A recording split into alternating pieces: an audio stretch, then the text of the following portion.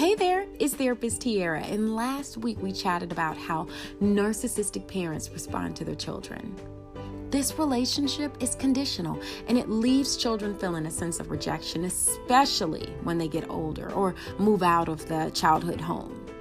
Y'all, I got quite a bit of feedback on this topic, and I wanted to dedicate this session to unpacking a few more things specifically related to the narcissistic mother in relationship to her daughter. All right, have a seat and let's get started.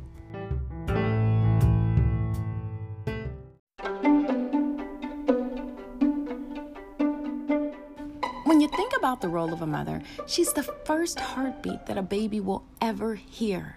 She's safe, she's warm, and for some, she gives that first taste of milk. In the article, Daughters of a Narcissistic Mother, How a Narcissistic Mother May Set the Stage for an Abusive Partner, the author, Darlene Lancer, says, "We naturally long for her physical and emotional sustenance. Her touch, her smile, and her protection, her empathetic reflection of our feelings, wants, and needs informs us who we are and that we have value. A narcissistic mother who cannot empathize damages her children's healthy psychological development. Like Narcissus in the Greek myth, she sees only a reflection of herself. There is no boundary of separateness between her and her children, whom she cannot see as unique individuals worthy of love.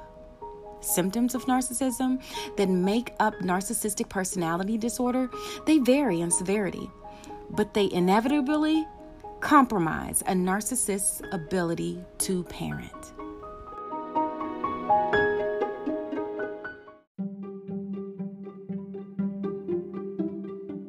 When there's more than one child in the home, children who have mothers that's narcissistic at times have unique experiences. More specifically, daughters are affected a little differently than their brothers. It might be because the little girls hang around their moms quite a bit.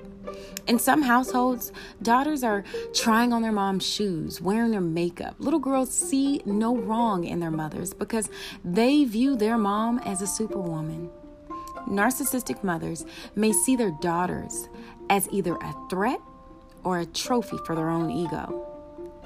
Last week, remember, we talked about how the narcissistic parent paints a picture and the child is within that painting, right? Well, in the same sense, the narcissistic mother is molding her daughter into a version of herself or even her idealized self. Within this household, be aware that if there are two daughters, it can be a difficult situation for the other daughter who may not fit into the mold of that narcissistic mother's shapings.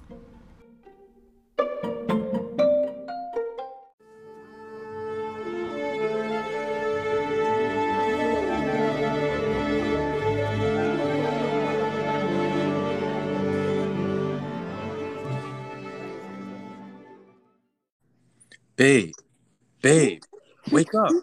Wake up. What? Huh? What's going on? Babe, you realize it took me like 5 times to get you up?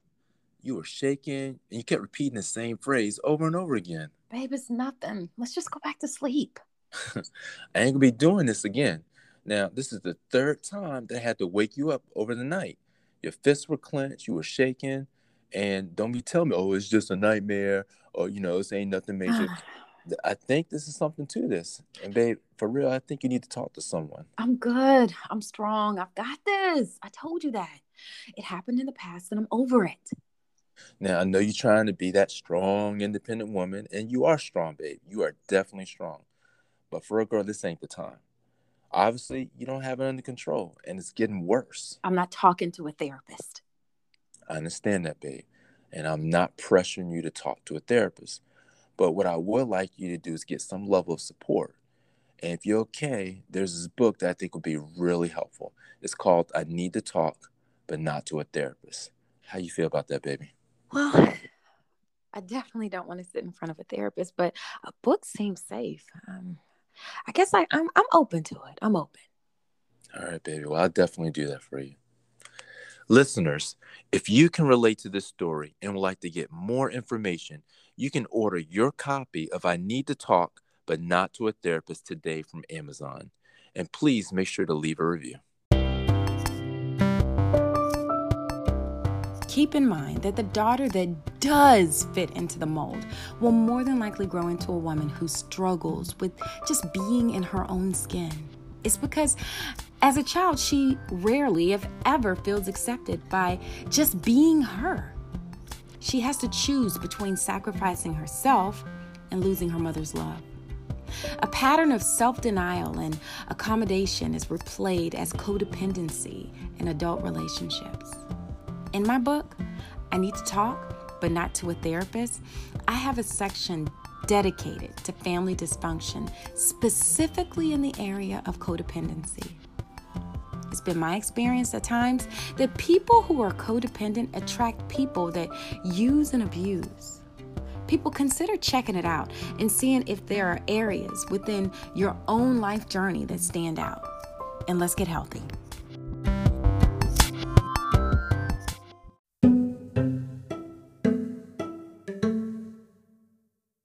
Total randomness.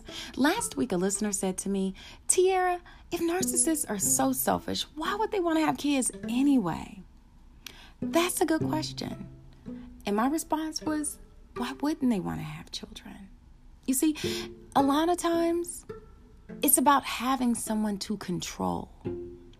In the Psychology Today article, Narcissistic Parents, Psychological Effect on Their Children, Dr. Seth Meyers says, the problem with being a child of a narcissist is that it takes these children so many years of frustration and anguish to figure out that mom or dad isn't quite right. Until that point, these children are merely dancing as fast as they can, trying to please the impossible to please narcissistic parent. You see, it takes years to finally see that that type of parenting that they've been receiving is totally wrong. If not, emotionally abusive.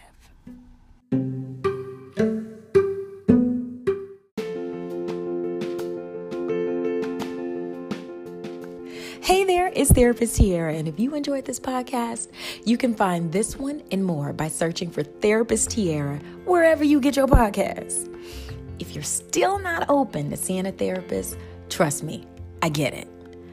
I've made it easy for you to get prepared to start or think about starting therapy. I like to encourage you to check out my book, which is available on Amazon. It's called I Need to Talk, but Not to a Therapist. Yep, you got it. It's called I Need to Talk, but Not to a Therapist. I need to talk, but not to a therapist. Y'all, it's a user guide for people on the fence about starting therapy. I need you to know it's my heart, and I need you to remember that what's not addressed will create a mess along the generational line. Let's link arms and cleaning some stuff up that, needs to be uprooted and new things that need to be planted. I look forward to seeing you in our next session. Bye.